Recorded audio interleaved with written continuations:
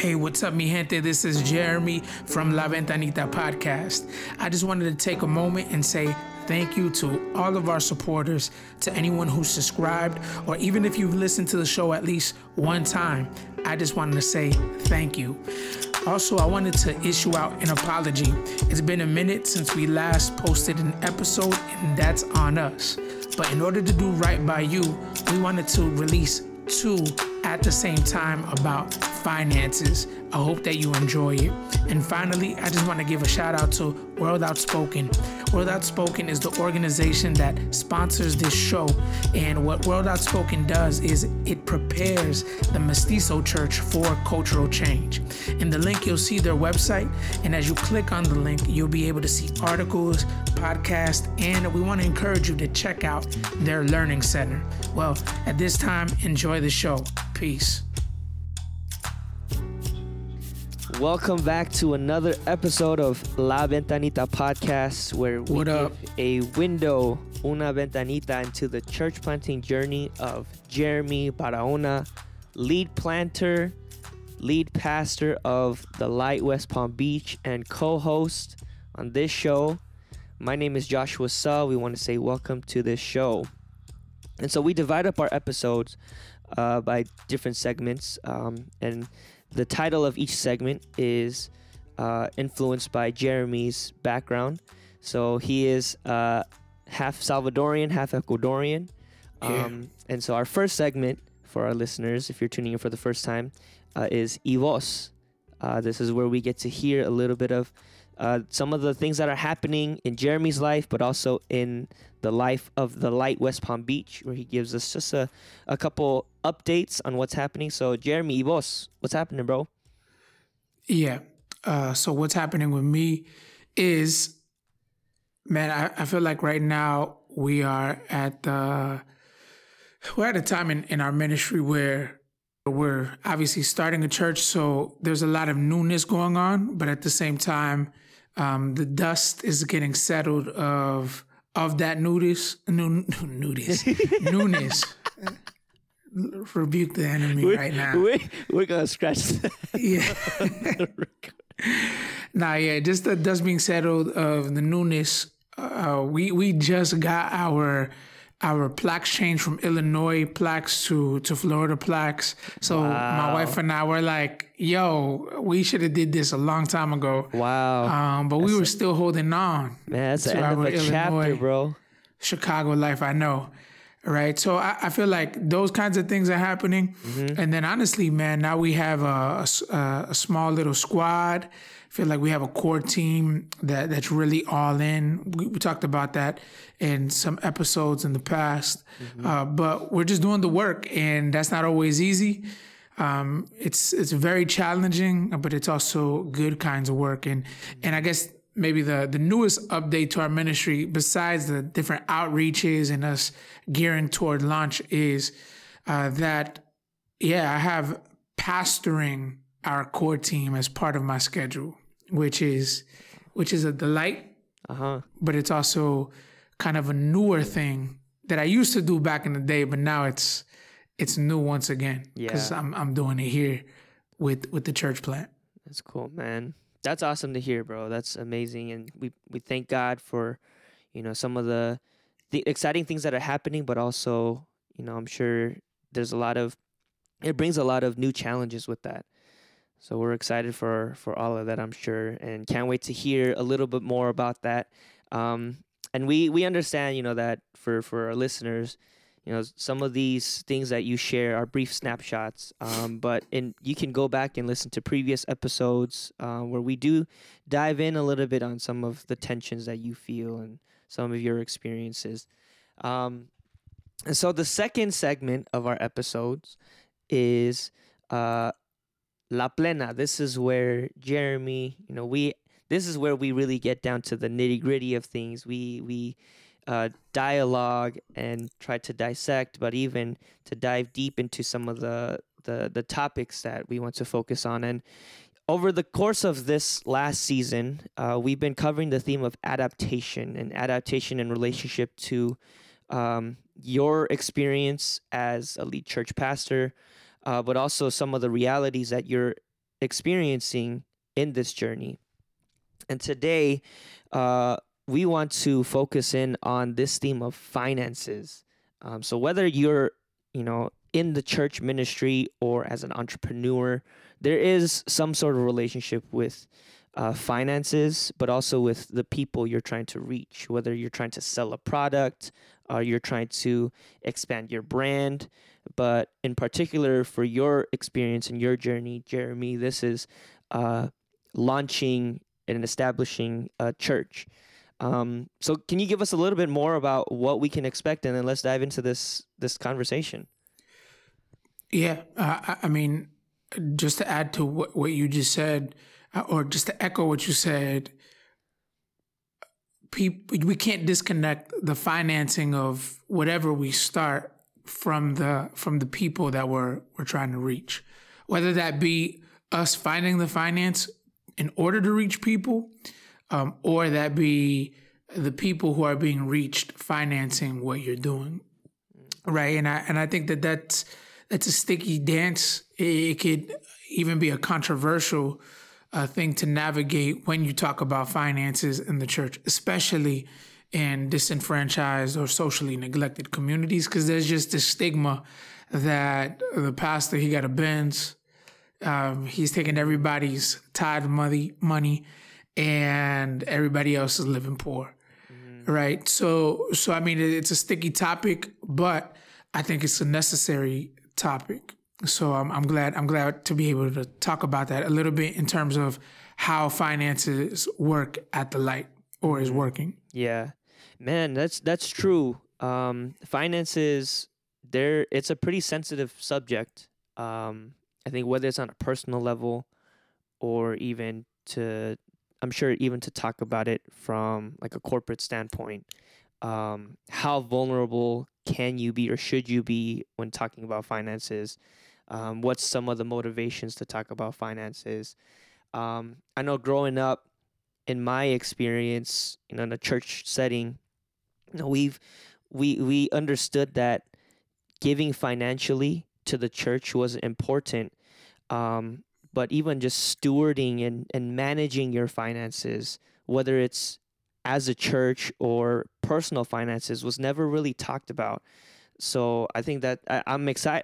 I'm glad that we're having this conversation in some sense too. But I'm also here, just to learn from you. I think from our conversation too about the importance of finances in our personal life. So let me start by asking this question: What are finances used for at the Light West Palm Beach? Yeah. So primarily, I would say it's staff. So right now, I'm the only one on staff. So primarily, or a lot of the money goes toward helping me live and do this full time.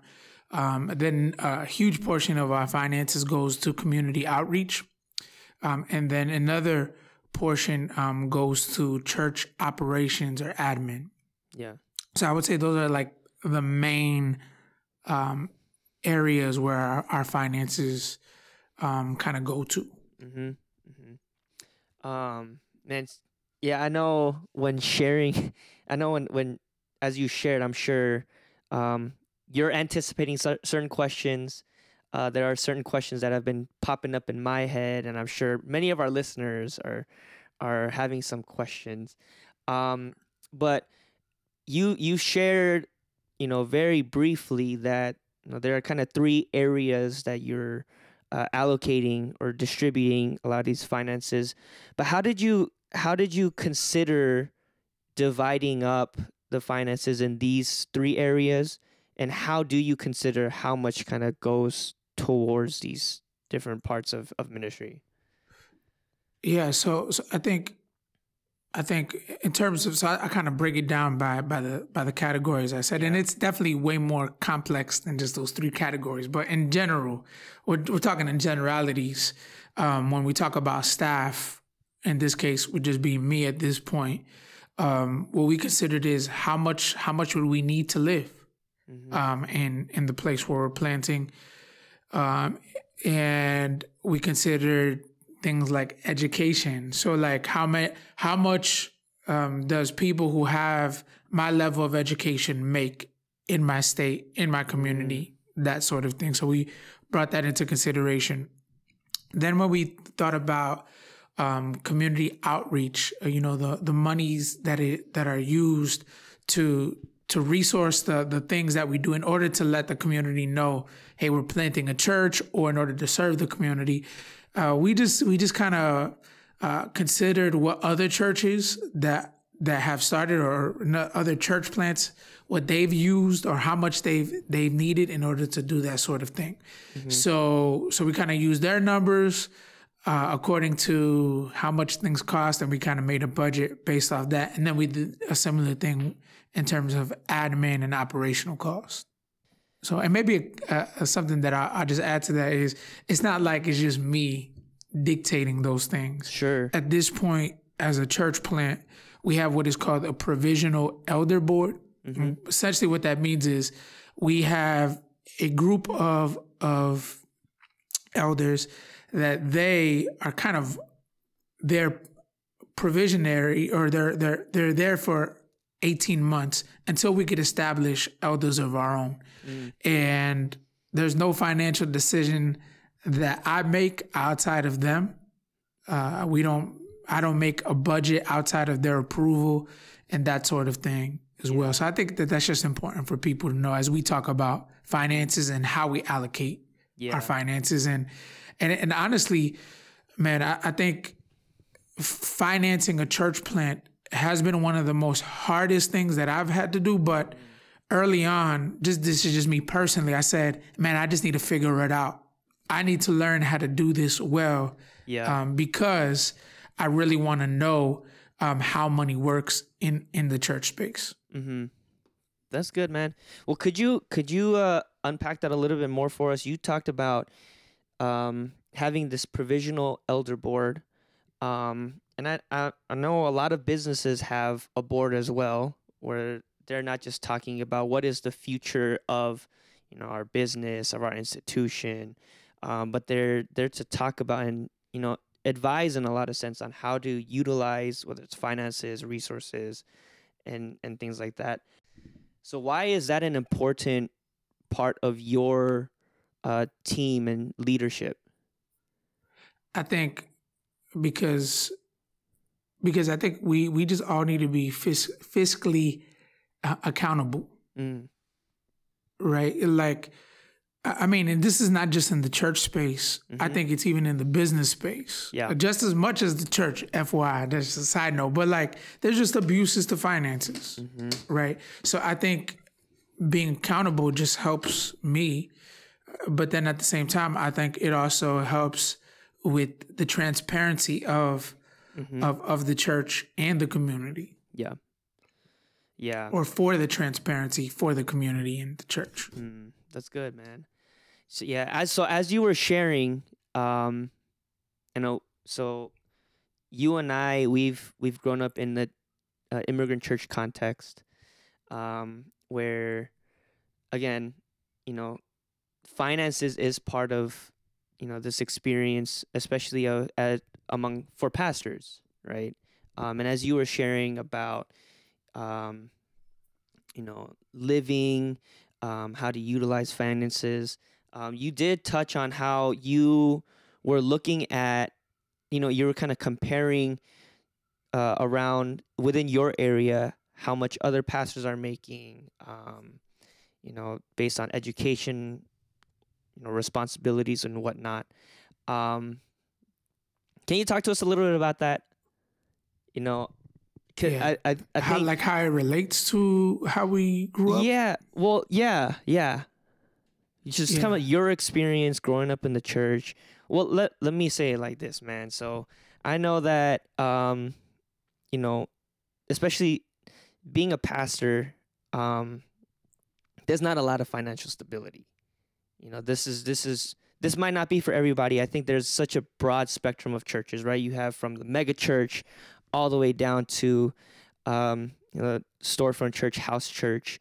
And not every pastor is going to be making six figures. Right. Most pastors probably don't make six figures. They won't even come close to six figures. Right. So as you were talking about, you know, how much of your finances goes towards supporting and sustaining you for living, and comparing that to uh, like other churches and other pastors in your area, what are some of the things that you considered, and how has that influenced you determining what that figure is, but also how has your background and your upbringing been in influence on that? Yeah, so I think going to the comparison piece, and when we talk about comparison, we're not talking about like coveting comparison. We're talking Right. about like Right. market, like the general market value, like comparing that. So I didn't necessarily compare how much does this pastor make. Okay, let me see if I can make that much. It was more of educational levels. Okay. So we looked at, people who have a master's degree in our area or in our city is what we did. How much do they make on average?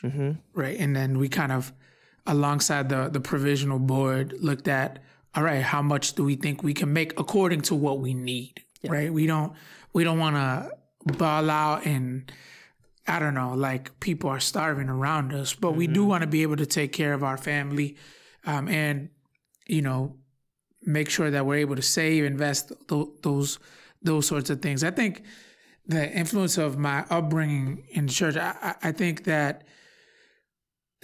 kind of new to me, or being, how do I say this? Being full-time vocationally, especially as a church planter, is new to me. Every church planter that I've known, in the Latino immigrant church, they've all been bivocational. And I even thought about being bivocational at some point. There's this terminology called co-vocational. You could look it up. There's a difference between bivocational, co-vocational right now in the church space. If you're really interested, go look it up. But the point is, I think those two kind of streams say, hey, the pastor who's co-vocational or bivocational, they work another job while they're pastoring the church. The reason why we didn't go that route, although we thought about it and always had that in the back of our heads, is honestly just for the sake of the health of our family. When I say us, why we didn't think about that, I'm talking about my wife and I just didn't see, and I don't see right now, how I could be bivocational or co-vocational and steward my family well. And just to be honest, I don't think I've ever seen personally, I don't think I've ever seen a bivocational, co-vocational pastor that's been healthy. I've heard of that happening, and I'm sure it does happen. I'm just saying I personally don't know. Maybe one person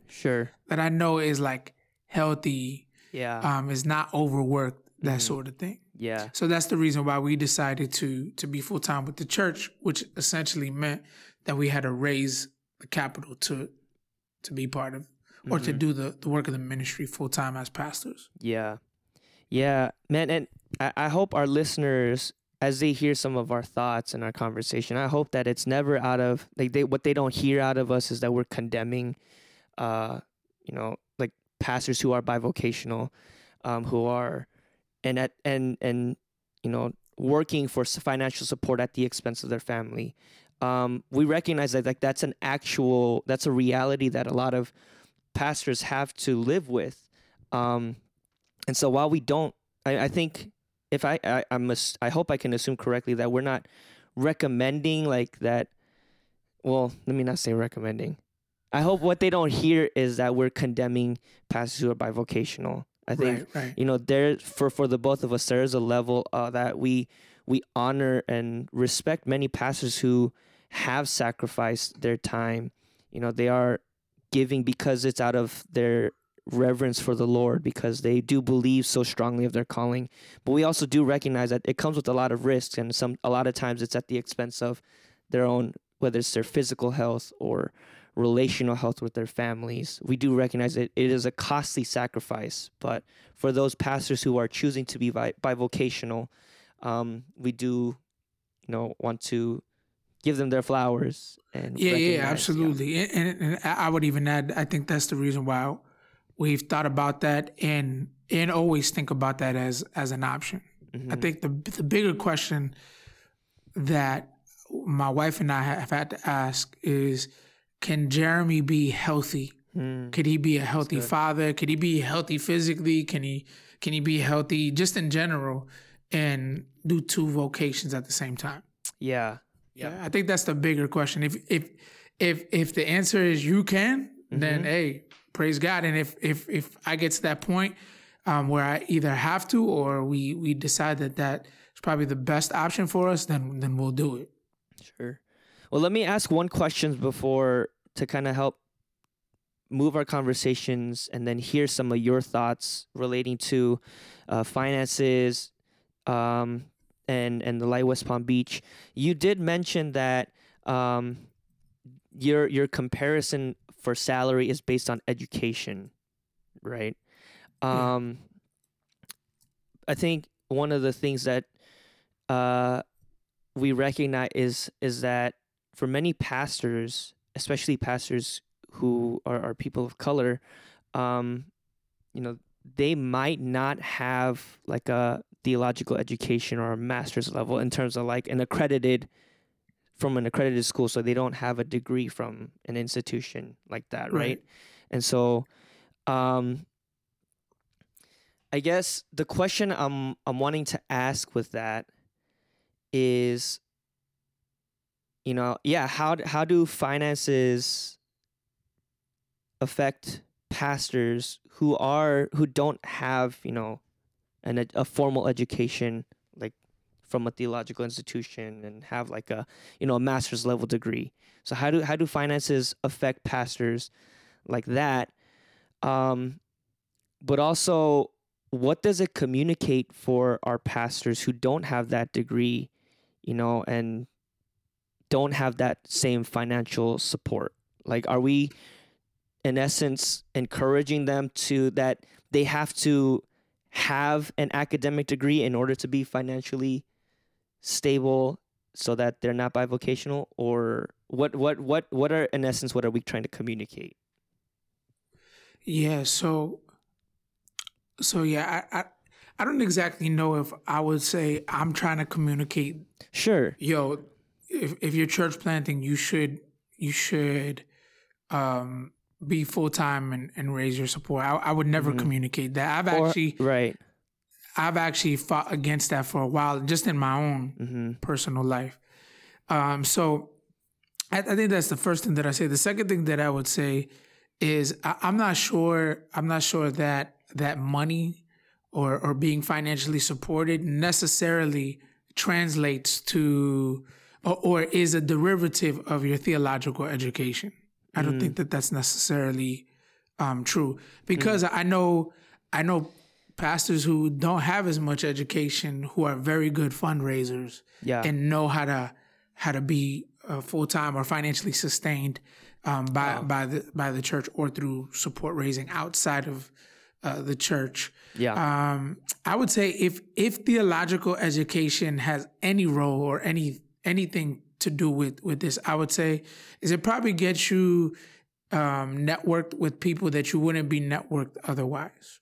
So like in my case, just to be real, through my education, I guess I relate to maybe alumni from the theological institution I went to, right? And that actually has happened where somebody who went to my same seminary, Trinity Evangelical Divinity School, who's now pastoring a church in Florida, who hears that I'm doing a church plant now, we have that instant connection. So now, there might be a possibility that they would support me.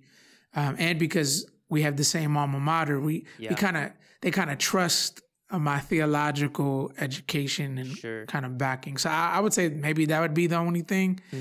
But outside of that, I mean, I know pastors even in West Palm, like who they're just beast at, raising funds for the church in such a way that it also sustains them as well. Yeah.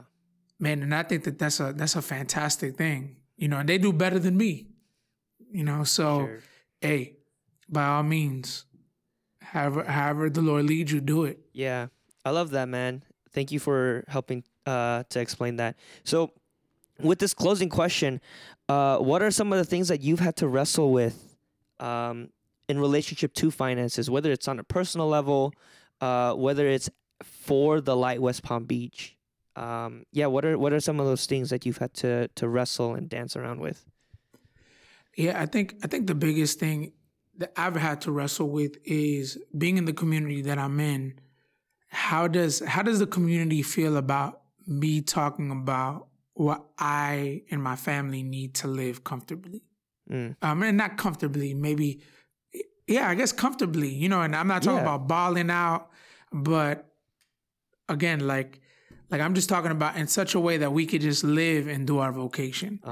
I think that that's probably been the hardest thing that I've had to wrestle with, because I just realized that many times the people around me, they might just struggle to make ends meet.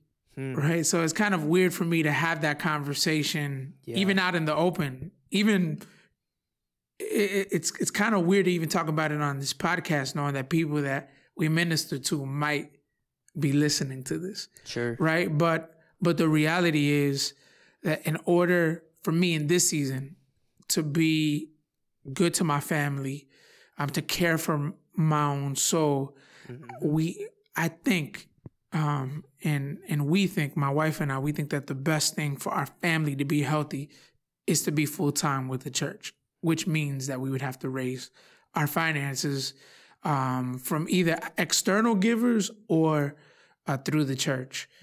That's just the reality. There's just no way around it. So I would say that that'd be the hardest thing, but God has been so gracious to us, and the people that we've been ministering to that are part of the work of the ministry, they've been super gracious about that up until this point. So it's been dope. Cool, man. Well, we'll have to cut the conversation a little short here. But man, really appreciate you sharing your insights. Thank you for your vulnerability. I know that, again, finances aren't easy to talk about. They're not always a comfortable subject for everybody. But just want to say thank you for that. And again, hope that people take what we have to share, and that it would challenge them in some sense, encourage them, but also help them just to see some of the things that you're considering in your church planting journey. Yeah, no doubt. So that'll wrap it up for us today. Hope you guys can tune in for the next episode. Jeremy, appreciate you, bro. Appreciate you too, man. God bless. God bless.